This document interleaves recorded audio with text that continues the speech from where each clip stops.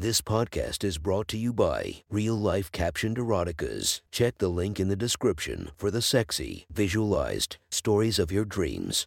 The next story is posted by user erotictube.com. From r/erotica. The title of this post is The Text. Sit back and enjoy the story. Tom was working on some new test data. It was dull and laborious, but it was the meat of all the work he and his team had put in on the test vehicle for the past month so. Like it or not, he was correlating and tabulating the info for analysis. His phone chirped a text notification. He saw the screen flash but did not take notice of the sender's name. Several minutes had passed before he came to a break in the data and looked up from the monitor. He picked up his phone and looked at the notification. It was a number that wasn't logged into his contacts, and while the area code was local, he did not recognize the number. For a moment he was going to delete it as spam, but had a second thought to just open it and see if it might be from someone on the team whose cell number he had not yet saved. He clicked on the text and the message opened on his screen. At first, he was confused. Who would send him a pornographic image? There it was, plain as day on his phone.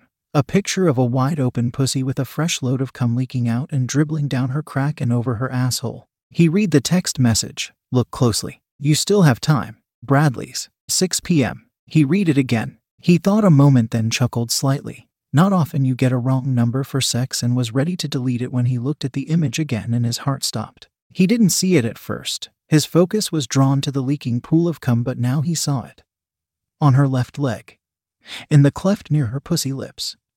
So small that it was unnoticeable until she opened her legs. The tiny mole belonged to Tanya, his wife of the past 6 years. He looked again, unbelieving, searching for something to disprove what he was seeing with his own eyes, but the harder he looked, the more certain he became that he was looking up his wife's distended and cum-filled cunt. He read the note again. Bradley's was a local pub, not somewhere he and Tanya had been. It was in the next town over, but why Bradley's at 6 p.m.? Tanya was on her way to Boston. Her team was prepping a big proposal. The pitch was scheduled for Monday after lunch. The whole team was flying in today and would meet to finalize the pitch tomorrow and do a complete dress walkthrough on Sunday before the real thing. Tanya was one of the principals, so of course she was there to prep. It was 5:15 p.m. She was scheduled to land in Boston at 4:30. Normally she would call when she landed, but it was completely reasonable to assume she was caught up in getting the team and all their gear collected and headed for the hotel. He thought about calling but decided to reply to the text first. Nothing too original, but completely expected. Who is this? How did you get this picture? Am I supposed to meet you at Bradley's? He began packing up for the day. He decided that he was going to Bradley's. He was going to get an answer one way or another. He texted Tanya. How was the flight? I'm heading out for a bite. Give a call when you're free. He was going to keep it low-key and try to get a fix on what was happening. He was walking toward his car when his phone chirped again. Tanya, he thought, and opened his phone. The text was a reply from the mystery caller. I'll be there, but I'm sure you will find someone more interesting than me there. Now his head was swimming. He opened maps on his phone and walked to his car at a quick pace. Bradley's was 30 minutes away. It was 5:40. He would get there shortly after 6 p.m. He had no idea how critical timing was, so he would go directly there and hope he was on time for whoever the texter thought he would find interesting. On the ride over, his phone chirped again. This time it was Tanya. Crazy time with the team. Call you later before bed. Love you. He didn't think anything of it. Their conversation would come later. He was more interested in his meeting at Bradley's and how the texter came to have such an intimate knowledge of his wife. His heart was beating a mile a minute as he pulled into parking at 6:12. The texter never gave him a hint as to who he was looking for, so he assumed that whoever wanted to meet him here knew him and would make contact. But it was the comment about someone more interesting being there that caused him his greatest concern. The texter obviously knew some things that he didn't, and he felt like he was walking into a setup, yet couldn't think of another way of getting to the bottom of this. It was the picture that had his insides in turmoil. He trusted her completely, and their sex life was great, at least he thought so. But there was only one way someone would end up with a picture of his wife's sloppy pussy, and he was going to find out in about 5 minutes, and the thought of the finality of that answer made him afraid. He stepped in and let his eyes translate to the lower lighting. Not knowing the pub or its layout, he stepped to the side of the door a moment and took in the surroundings. There was a large dining room to his front and a bar off to his left. He moved to the bar and found a seat near the end and sat down. The bartender had just finished filling an order for a well-dressed patron and walked his way to take his order. He asked for draft and turned back to look at the dining area. His focus was drawn the man that had just taken his drink order and was walking across the dining room floor to a table full of smiling people. Then he saw what the texter alluded to. Sitting at the table, accepting a drink from the well-dressed man, was Tanya, smiling and dressed to impress in her LBD and pearls. He was on autopilot. He stood and walked to the table where Tanya was seated. He was 2 steps away when she saw him. Her face went from an open smile to a wide-eyed look of fear. He never slowed. When Tom reached the table, he grabbed a handful of the well-dressed man's hair with his left hand. He pulled back hard and the well-dressed man dropped his drinks and began skidding backwards, losing his balance and shouting out in pain. As he pulled the man past him, he let go with his left hand and was ready to deliver a right cross to his face and realized that the man's backward movement was just too fast and he was out of range. Tumbling to his ass before Tom could engage him further, he took 1 step toward him and recognized him. "Don't get up, Pete," Tom said. "I mean it." The previously well-dressed Pete looked up from his drink-soaked suit in a crumpled heap at Tom's feet. He nodded and did not move or speak. Tom looked back at Tanya. The entire table had gone silent. He recognized several of the people there. They were all a part of Tanya's team and had been to his house for cookouts and get-togethers. I guess team loyalty trumps infidelity, he thought.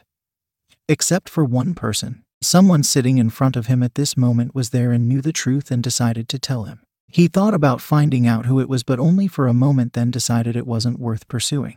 "I'm going home. If you expect any chance at saving our marriage, you'll come home now." She nodded and started to rise, but he held up his hand. "Better to give me a moment to leave." Before he turned to leave, he looked over at Betty Wilson seated next to Bob Thornton. "Betty, does Bill think you are in Boston too?" "Bob, is that what Alice thinks?" They looked down. They couldn't meet his eyes, much less answer his question. "Is the whole team is shagging?" he thought. He knew at least one of them was. The drive home was automatic. He seemed surprised to find he was in his driveway before he even realized it. He let himself in, grabbed a beer from the fridge and sat in the living room. He knew Bill Wilson and Alice Thornton. He didn't recognize the other 2 couples. All in all, there were 4 couples there. He debated on calling Bob or Alice. He realized he didn't want to talk and didn't know all that much, but at the same time Betty and Bob were lying their asses off. He decided to text them. He shot a quick note to both of them. Team travel plans seem to have changed. Best call to get update. There, now they know something is up and they can choose to investigate it further or not. At least his conscience was clear. It was about 20 minutes later when he heard the garage door opening and Tanya drive into the garage. He waited in the living room. She walked in still dressed in her LBD, but gone were the come fuck me pumps and jewelry. She seemed calm as she walked into the living room and took a seat opposite him on his sofa. He stayed quiet and waited for her to begin. He knew just being quiet was a powerful tool in any discussion. He was determined to let the silence wear on as long as it took. It didn't take long. Tanya seemed ready to burst. "It's not what you think," she began. He held up his hand for her to be quiet. "You have absolutely no idea what I think about what I saw tonight," I answered. "I don't want a big backstory. We're both engineers. I think you know as well as I that there is no real or objective answer to any why question. Inevitably, it's just a rationale to mitigate the bad results. So, I won't even ask why. Let's start with something easier. How long? How many? How often? Do our friends know? Aside from the other cheaters at the table, am I known as your cuckold amongst your work colleagues and our friends?" "No, Tom, it's not like that at all," Tanya said. "We, the team, our travel plans got disrupted, and rather than come home and start out again tomorrow, Phil suggested we just stay in town and take a down day before we started. I didn't see the whole team there." "Where was everyone else?" Tom asked. "When we got the word, some of the team elected to stay at home one more night, then meet us at the airport tomorrow," she admitted. "But you decided to lie to me," I said. "You looked rather close to Pete. Anything going on between the star engineer and the Wonder Kid program manager that you would like to tell me?" "Well, for starters, Pete's all right and he convinced the owners at Bradley's not to press charges," she said in a positive tone. His eyes opened wide in utter amazement at her sense of loyalty. "I don't give a flying fuck about your boyfriend. If the dumbass didn't trip on his own feet, I would have broken his nose. The jury's still out on that, by the way," I said. "Let him press charges. I've spent a night in jail before. It doesn't scare me. You have to admit, it will make for compelling testimony," I said with a half smile. "Do you love him?" Tanya was quiet a moment. He could tell she was gathering her thoughts. Yes, silence was indeed a powerful tool, and his mind was working overtime to fill in the space her silence left in the conversation. Again, this did not look like it would end well. He's not my boyfriend. Absolutely nothing is going on. Yes, I should have told you about the travel plans, but it seemed so trivial whether I was in town or in Boston. It doesn't matter. You weren't expecting me. And I was still committed to the team. All we were doing was having a meal before hitting our rooms. There was no reason for you to behave like you did. He was just brining a round of drinks. You totally embarrassed me in front of my team. She was in full-on bluster mode now, seeing if she could bluff and bully her way clear. He opened his phone and brought up the text and slid the phone across the coffee table to her. By the look on her face, he knew that she remembered about the picture and the circumstance and knew there was no denying it. She began again, this time without the bluster. He grabbed the phone from the table and started a voice recording app and put the phone in his shirt pocket. Tom, our team is. She was searching for a word.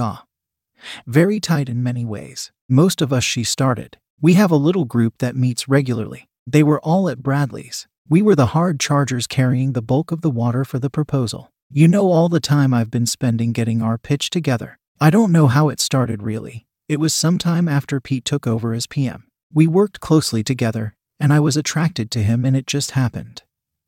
Tanya said. No whys. He reminded her. Falling into fuck doesn't just happen. Clothes have to come off first. There are lots of conscious decisions that go on. We both know that, so don't insult me, please. So, nearly 6 months. He answered one of his questions. That's when Pete signed on, right? She nodded. The team, he started again. You all. He let the thought drop without giving it a name. I mean all of you together. She nodded again. Pete said it was good for building trust and team dynamic. Is that what he said, to convince you all to start a company? Fuck crew. Now you're being crude. It's so much more than that. I feel so connected to Pete and my team, much more so than ever before. Tanya's bravado was showing itself again. He had a bad feeling that this wasn't going to work out well. Sorry to say, you might be seeing some personnel changes on your team. Tom said. What have you done?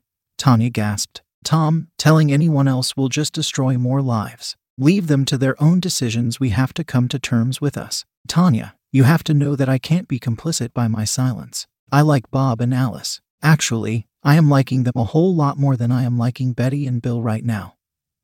He added, I texted them that travel plans seem to have changed. How your buddies answer their spouses and how their spouses accept those answers are entirely up to them. I can sleep with my decision. Tom, we have the most productive team in the history of Cramerica Inc. She nearly screamed at me. And you were benefiting too, mister. Just because we had our team planning meetings Wednesdays didn't mean you missed out at all. You always had access to my pussy whenever you needed. So, I fucked my team a little earlier. That picture you showed me, do you want to know about that picture? She was sneering at me now. That was right after Phil shot his load in me. That's right, Phil creamed your loving wife. What you don't see is Betty. She took the pic just before she slid between my legs and sucked the cum out of me. You never got sloppy seconds or tasted cum in my mouth or pussy. If you don't know about it, it hasn't happened, right? I was slack-jawed as I listened to the extent of the deception and the utter depths of my ignorance. So now, just because you know, just because your poor ego is bruised, you want to piss away all that me and my team have accomplished. Tanya hissed. She was mad and getting madder. It was catching. Tom felt his heart rate climbing as Tanya continued her lurid defense of her team's dynamic. He was growing angrier as well. For a moment, just a moment during his drive home from Bradley's, he thought, if it was just this once with Phil, maybe he can forgive it. That thought had long since died a bloody but swift death. He didn't need to hear anymore. He didn't want to hear anymore, but she went on. No, sir, we're not going to let you get away with it. You're going to text Bob and Alice back and let them know that you heard from me and we were stuck in Atlanta but have reservations for the morning. That's the story Betty and Bill are going to use, and you're going to back them up, so help me. She shouted. There are tens of millions riding on this deal, and your hurt feelings don't mean a fuck? Send the text, then we can talk about how we manage going forward. Manage going forward? I shouted. There's no managing it going forward. You're leaving. Now, you and your sick team and your leader Phil can carry on as you want. We're done. I'll find an attorney this week and get it working. It's a simple 50/50 split. You keep your retirement. I'll keep mine. Tom said. But go. You have reservations in town. Use them. Head off to Boston and score another amazing win for you and your team. Tom, please send those texts. Tanya said in a much softer tone, pleading with me. If we lose Betty or Bill before the presentation, the company could lose millions. You and I, we could lose tens, maybe hundreds of thousands in commissions and bonuses. Just think of all the places we could go with that money. Just you and I. Forget about this and let you claim my pussy as yours. Please, Tom. Don't let some undue concern about some random sex derail us. Phil says I'm on the fast track to executive status. All I have to do is keep producing like we do for a few more years. Don't you want that for me? For you? She asked. Tanya, just leave. He just managed to say. Then he was hit hard in the back and the wind was knocked out of him as he continued to the floor with a knee in his back. Don't hurt him, Tanya said. Too badly, she added. So, the jury's still out on breaking my nose, huh? Phil said as he leaned down and put his face up next to mine as I lay pinned on the floor. Tanya must have a transmitter, he thought. So now I know whose team she's batting for. We'll see whose nose gets broken. Phil smiled. Get his fucking phone and type the fucking texts for him. We don't have time for this shit. Someone yanked him up from the floor. Only one person. He intentionally played hurt, making the guy behind him exert a lot of force to bring him to his feet. That gave him some needed intel. His captor was a weak office fucker and was wheezing from the effort to get Tom to his feet. Tom was getting his breath back after being sandbagged and was getting his head back in the game. Unlike Phil and his team of manicured salespeople, Tom's team worked in the field with special operators. Oh, his group of engineers weren't anywhere near their league, but in spending time with the crews while working test missions, the team were invited to work off their Pillsbury Doughboy bellas under the tutelage of some hard-hitting workmen. If these men showed up on your doorstep, it was because they were sent there and your days on Earth had come to an end. Tom and his team built the gadgets they needed to get into and, more importantly, out of some hot places. Tom's team took pride that their gadgets did the mission and didn't fail the operators. The operators showed their appreciation by training Tom and the team in very basic but very effective hand-to-hand defensive techniques. They told the engineers, better to know some things, just in case. Tom let his breathing get more under control and let himself slump back into his captor, allowing him to think he had Tom restrained. He was remembering more of the fighting techniques the Spec Ops guys had showed them. Be weak till you can be strong. Then be an unstoppable force. Give me the phone, Tom, Phil said, looking him in the eye. Listen, now you know that I've fucked your wife and came in her pussy and ass. Tom, me and every guy on the team shot our cum all over Tanya's lovely face more times than I can remember. Forget this macho guy shit. You're just another wimp cuck boy. Do as we ask and maybe you can still fuck Tanya when the team isn't using her. And remember all the toys you can buy with her bonus.